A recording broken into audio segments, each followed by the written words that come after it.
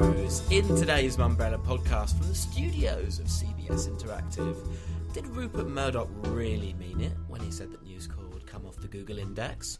The great Toyota social media experiment, how's it going? The end of the road for Merrick, Rosso and Kate Ritchie, of course. Another turkey of an Aussie ad from an American agency. Plus, we talk to the man behind the launch of new children's channel, Kidsco. Welcome along. As ever, we have Deputy Editor Camille Alacon. Hello. And Scott Rodey, who I always get confused as how to introduce him because he can never decide what to call his agency. Have we come up with a name yet? We have indeed. Well, we have come up with a name for a few weeks now. We're just trying to get all the things sorted out. An agency name that you can share with the outside world. Well, I can share it with you, Tim. Well, thank you. Do tell. It'll be our little secret. So we're going to call the agency House Party, because we think that combines well with Hot House, the parent company, and the fact that being a social media and kind of digital PR agency, that kind of House Party gives you that feeling that you want to go get together and have a laugh. And party has the words P&R in it. PR, the letters P&R. Exactly. It's got everything. It's a beautiful combination. So you're not going to call yourself House Pretty then, no, which I believe was on the cards. It wasn't. House PRTY was on the cards, but House Party. And we'll have the website up hopefully next week. We'll have the kind of landing page, and we're working on the rest of the design at the moment. So one of the things you're working on is the Toyota Yaris social media campaign. Mm-hmm. So this, just needs so many disclaimers. The fact that you're on this program doing this, so inherently and naturally biased against your competitors. But well, I won't mention. I will not make a comment about any of my competitors really? in this one. Do you? Which is your favourite of your competitors? I won't even mention that. Really? Look, all I can say is that the companies involved have all come up with really creative ideas. And it's nice to be up against a field of such professionals. Yeah, so amongst the agencies, and this is where I'm in horror of forgetting someone, we have One Green Bean and Host are working on the Werewolf in Yaris. We have the Population are sort of partnering with Oddfellows, and they're very much a Facebook-based one. Melbourne versus Sydney is the kind of central idea of that one. There's Such and Suchy are doing the film contest. Iris haven't said what they're doing yet, but that will come along soon. Don't you? We'll talk about that one. I think I know. Afterwards. I've seen something online that looks like it could be them, but I'm not sure. Okie dokie. I've not had it confirmed. I just saw some recently. Went, oh, that's a bit. And then yourselves, you've worked with Balunti. Yep. Who is a YouTube blogger. Very briefly, what are you doing?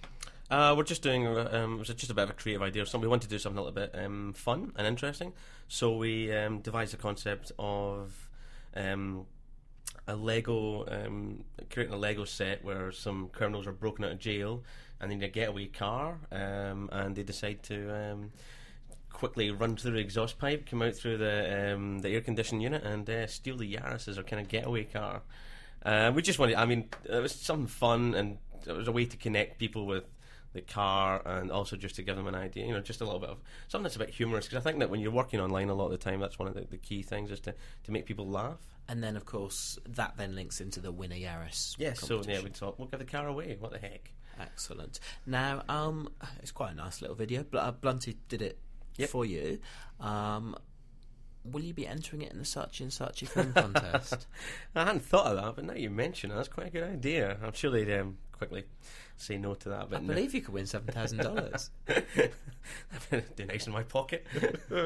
Okay, that's the great Toyota social media experiment, something we'll be keeping our eye on in future weeks. Your first impressions of that one, Camille, the idea of a brand doing effectively a live pitch that the world can see. I think it's a great idea. Let everyone watch it. It's great for us journalists. Absolutely. Lots to talk about, so look forward as it keeps on rolling out.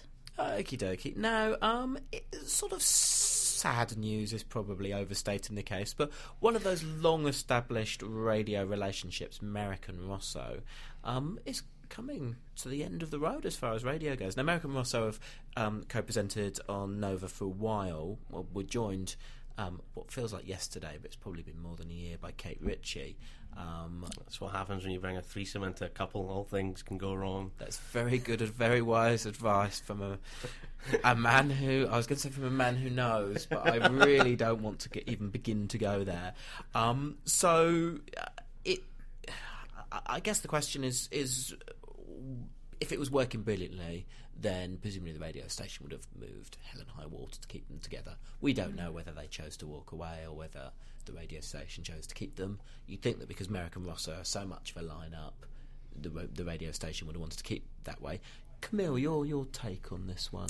It is very much a case of well-known duos, kind of young Aussie talents that you wouldn't think that would ever break up, such as the Hamish and Andy to a lesser extent, but Merrick and Rossa, they've become a bit of an institution, in the kind of younger audience landscape. So it and is also a on bit of a pay TV surprise. as well. Yeah, television, because they've launched shows in the past On the Comedy Channel, yeah. Yeah, but also on free to air as well, which have obviously not really done very Not well. rated very well. I think it was on Channel was 10, wasn't it, foreboding, if I remember rightly? It was on Channel 9 one as well, Oh, was actually. it? I stand They've corrected. done several, and because they've been together since 1996 and various collaborations, so lots of projects. This isn't just this. So this is the end of a marriage, really. Yeah, it's longer than a lot of relationships. Yeah, I know. absolutely. Mind you, ratings-wise, they were never top of the tree, were they? No, but they were consistent.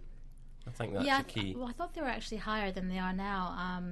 Compared to Today FM, but I have been out of the country. Yeah, I mean, Today FM certainly has dominated breakfast for some time with Kyle and Jackie O. And please, let's not make this a Kyle and Jackie O conversation. And Kate Ritchie is going back, the announcement said, to her first acting, love of acting, rather than presumably her second love of being paid an enormous amount for getting out of bed very early for the breakfast show every day. I'd be interested to see what she does next, actually. Well, a bit of underbelly. She did a bit of underbelly. Yeah, but she was kind of synonymous, obviously, with Home and Away. Yes. Will there be so synonymous that you look puzzled Yeah, as you try to work out if it's Home and Away or Neighbours. It was Home and Away. It was Home and Away. I'm sure it is. I'm sure it is. But she was what age was she when she first started in that show? Like 8 or something like that, and then till like 20s. I mean, that's I think it's one of the longest careers in any TV show I've seen. Now, opinion piece that you wrote this week, Camille. A piece of advertising for Microsoft. Oh yes, Windows 7, the new operating system. Interesting. It was quite a big global launch. End of last month, actually. And in which they did a dreadful video. Did you ever see the video they did to launch party it? Video. Yes, I was thinking, wasn't it called House Party? The video. No, it was just called Microsoft Windows 7 Parties. All right, and it was just agonising. People it talking was, to the camera about. It was like watching. Was this during the press launch? This was ahead of that. This was sort of to try and persuade people they should hold their parties at home to celebrate the launch. The greatest thing Microsoft ever did with that was disable comments straight off the bat, because that would have been destroyed. It was such a... It might have worked for the US audience, even though I'm not quite sure, but for a global audience, it was such a bad idea. But another part of the strategy was their TV strategy. Yeah, Crispin Porter, the lead creative agency, US agency, came up with a creative idea for the TVC. It's my idea. Windows 7's my idea. Using Microsoft consumers in their ads and saying that. Fine. Basically saying, there's something I really wanted and now it does it. I must have thought of it. Well, basically, this is just new and improved compared to their failure last time with the previous launch of Vista. Yes. Mind you, that was perhaps more about the product rather than the advertising. That time. Well, that's why this is it's my that's why the line comes out that I made it or whatever. What is it? It's so catchy. I can't even remember it. It's funny because my idea. I use Apple Macs, so I'll put a disclaimer out there, and the videos are like, oh, I thought of this, and I'm like, well, actually, I used that a couple of years ago on a Mac, so didn't really think of it. You just witnessed your friend using that and thought I'd be nice in my PC. Absolutely. Now, I guess we need to explain, though, that in Australia, rather than, get the local ad agency to shoot it, they no doubt at enormous expense sent out a Crispin Porter Boguski crew to shoot the Aussie consumers. Yeah, well, apparently they did that to all the markets to localise it all. Crispin Porter's elite crack team of creatives flew into the markets and found some locals. Holidays at Google. To say my idea. Windows 7 is my idea in the various accents. Was that necessary? Well, it wasn't that special. Watch the ad, and you yes. decide, basically. Yeah, you can read Camille's opinion piece about it on Mumbrella and witness the video there. Now, also, it's not the first time that an American ad agency has been interested. Yeah, Combank used Goodby Silverstein and Partners, San Francisco-based agency, I think, which has been going probably now for about 18 months or maybe even getting on for 2 years. Now, I must confess, I hated the ads. I thought they sucked. I still think they suck. There was another new one on last night. The idea being, and who knows where they got this crazy idea from, it's an American ad agency trying to tell the very clever marketing team at the bank what they should do, but the down-to-earth Aussies understand better. Now, I hate those ads, I still do, but I must admit, all of the marketing metrics seem to show that it's working. Well, that's says something about the audience there, I think. Yeah, I mean, that's the thing, isn't it? We can be very, we can be very disdainful of a piece of advertising, and then it can work. And they were named Marketing Team of the Year based on, very much the repositioning. Marketing director, a guy called Mark Buckman, who's not stupid, and certainly is one of those people who actually stands for something in this industry. You've got to have a lot of belief, though, haven't you? I think sometimes we're all a bit too close to things, and we see much more than your average Joe sees in the street, or your average Bruce, or whatever it is in Australia. And I think maybe your average guy in the street sees the adverts and goes, "Yeah, that's the bank I want to use, or that's the PC operating system I want to use." Camille, hate or love Combank? I don't. I'm a bit more indifferent, to be honest with you. I like the Bank West ones with the little with the animals, the little mini pony. Make it smaller, the talking animals. I'm sorry, I think that's hilarious. It wouldn't necessarily convince me to go with Bank West, but they crack me up whenever I see it. Whereas the Combank is just, it's kind of been done before, that kind of, that brash American and trying to be, I don't know. That's the thing about Camille, though. If it's fluffy, then, if it's cute, then that's the sort of advertising she likes. That's me. I have no substance whatsoever. Okie dokie. Joining us now, Paul Robinson, Managing Director of KidsCo, which launches in the next few days here in Australia. Paul, tell us a bit about the station to begin with. Well, we're a new channel coming to Australia. It's an ad-free kids channel for kids 6 to 10, being positioned as an environment that's safe for children. So if you're concerned about your children seeing things which may be a little bit racy in terms of some of the, Hannah Montana sort of fairly, not very many clothes on young ladies, or if you're concerned about violence or excessive sort of bad behaviour, malevolent behaviour, what you get with KidsCo is a safe environment, so there'll be nothing inappropriate. So all parents will be very happy for their children to watch KidsCo. Now, one of the things, of course, is that the ABC, the national broadcaster here, are just about to launch far more programming for kids themselves. Not to mention ABC3. Is there actually a need for you? Have you maybe arrived a bit late? No, not at all. The key thing for us is we're about pay TV. We're supporting pay TV and believe in pay TV as a proposition for Foxtel and Austar.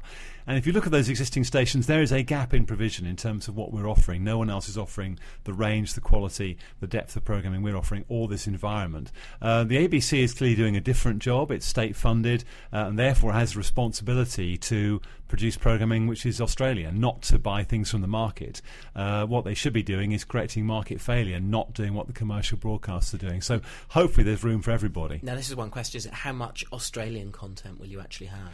We'll have relatively modest amount, probably around 10%. People like ACTF, Beyond, Southern Star are immediate providers of content, but that's not our purpose. Our purpose is to provide the very best of content from around the world. It's the ABC's purpose to provide Australian content. That's why they've got government funding. Now, you've got some fairly major investors, partners in this. Who are the kind of key ones in terms of the studios? Well, the company is a three-way joint venture between NBC, Universal, a company called Cookie Jar, who are a content company based in Los Angeles, and Nelvana Chorus, who are a Canadian broadcaster.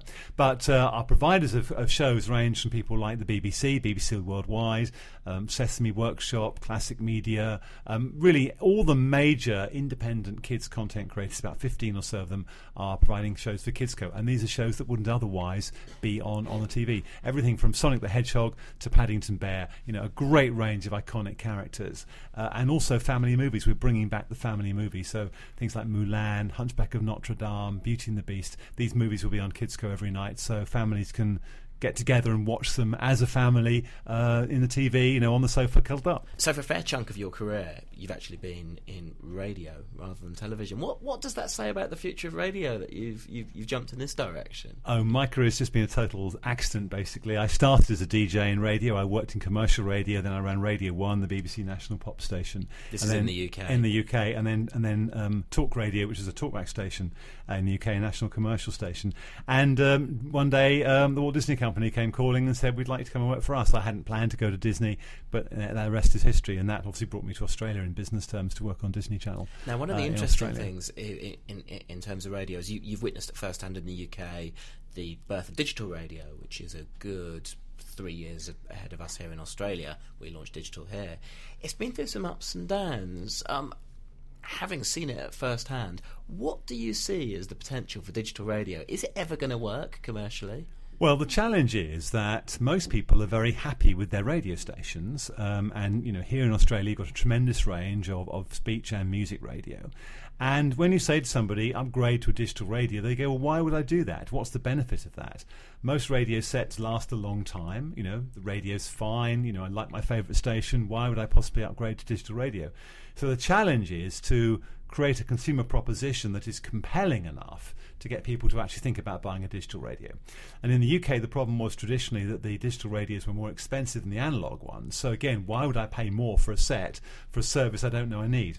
What's happened is that the BBC, equivalent of the ABC, and also the commercial stations have now created a whole raft of new digital stations which didn't exist before, from speech, from rock to jazz and so on. So there's actually more to listen to on digital radio than to analogue radio. So the challenge now is to actually market the benefits of that to consumers. Because a few of them fell by the wayside in the process. Right. Some did, because inevitably they couldn't fund it, particularly in the commercial sector. When you've got a small audience, there's not enough there to actually attract advertising revenue.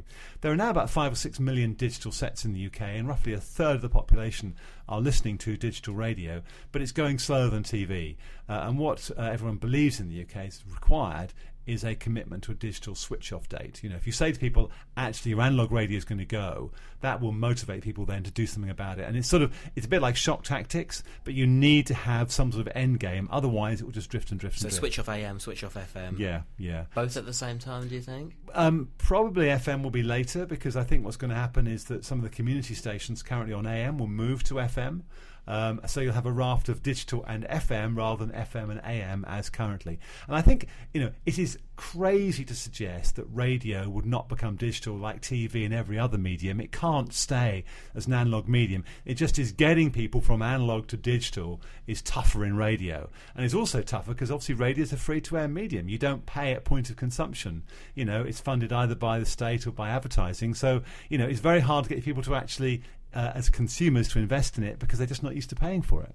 Another story we've been talking about this week is the idea of giving school kids lessons in makeup, which I rather like. It's been much discussed. You do look very good this morning yourself. Well, yes, I just did that in the mirror myself, I have to say.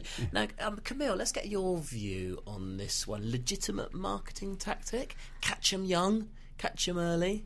Well, for me, it's more a case of realistically, teenagers, they wear makeup.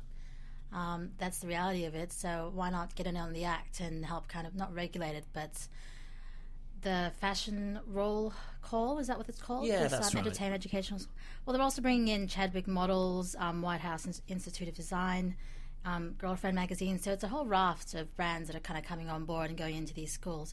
Yeah, to put on, basically it's a lunchtime fashion show. Well, why with not? The idea then being that you'll have a few lessons in how to do your makeup. Well, I just think if you're going to wear makeup as a teenager, you might as well look good, and let's be realistic about it. They're not they're not wearing makeup these days. They're doing a lot of things these days, so let's be realistic about it and be a bit proactive about it. Only thing I would say is maybe add a TV personality who's a nutritionist, for example, to be involved in this team, so that if you have a modelling agency and a makeup brand, then let's just balance it out a little bit. Now, Scott, some of the comments thread has been fairly critical of, reaching its captive audience of school kids a bit young. Your views? I totally agree with that. I think that the school should be the last bastion where children shouldn't be affected by brands. Obviously ours, kids will wear, Nike trainers, or they'll wear Reeboks or whatever. But I think that they should definitely, schools shouldn't allow this kind of thing. Even if they get some educational value for free, which is the deal. Do you honestly? I mean, really, they're not getting much education when it boils down to they're getting taught how to put makeup on, and if they're, they should have parents who can do that. They've got YouTube that they can get taught on, and they would defend themselves and say and prepare kids for a career in fashion, teaching them about styling and all of those things. Yeah, that's brand messaging straight there. Look, I come from all different sides when I talk in this show, but I think that schools should be the place where kids should not be bombarded, and we don't want to go down the US route where you've got kids getting hit by advertising messages from every brand as they all try and buy their space in schools. Paul Robinson from KidsCo, you don't take advertising, do you?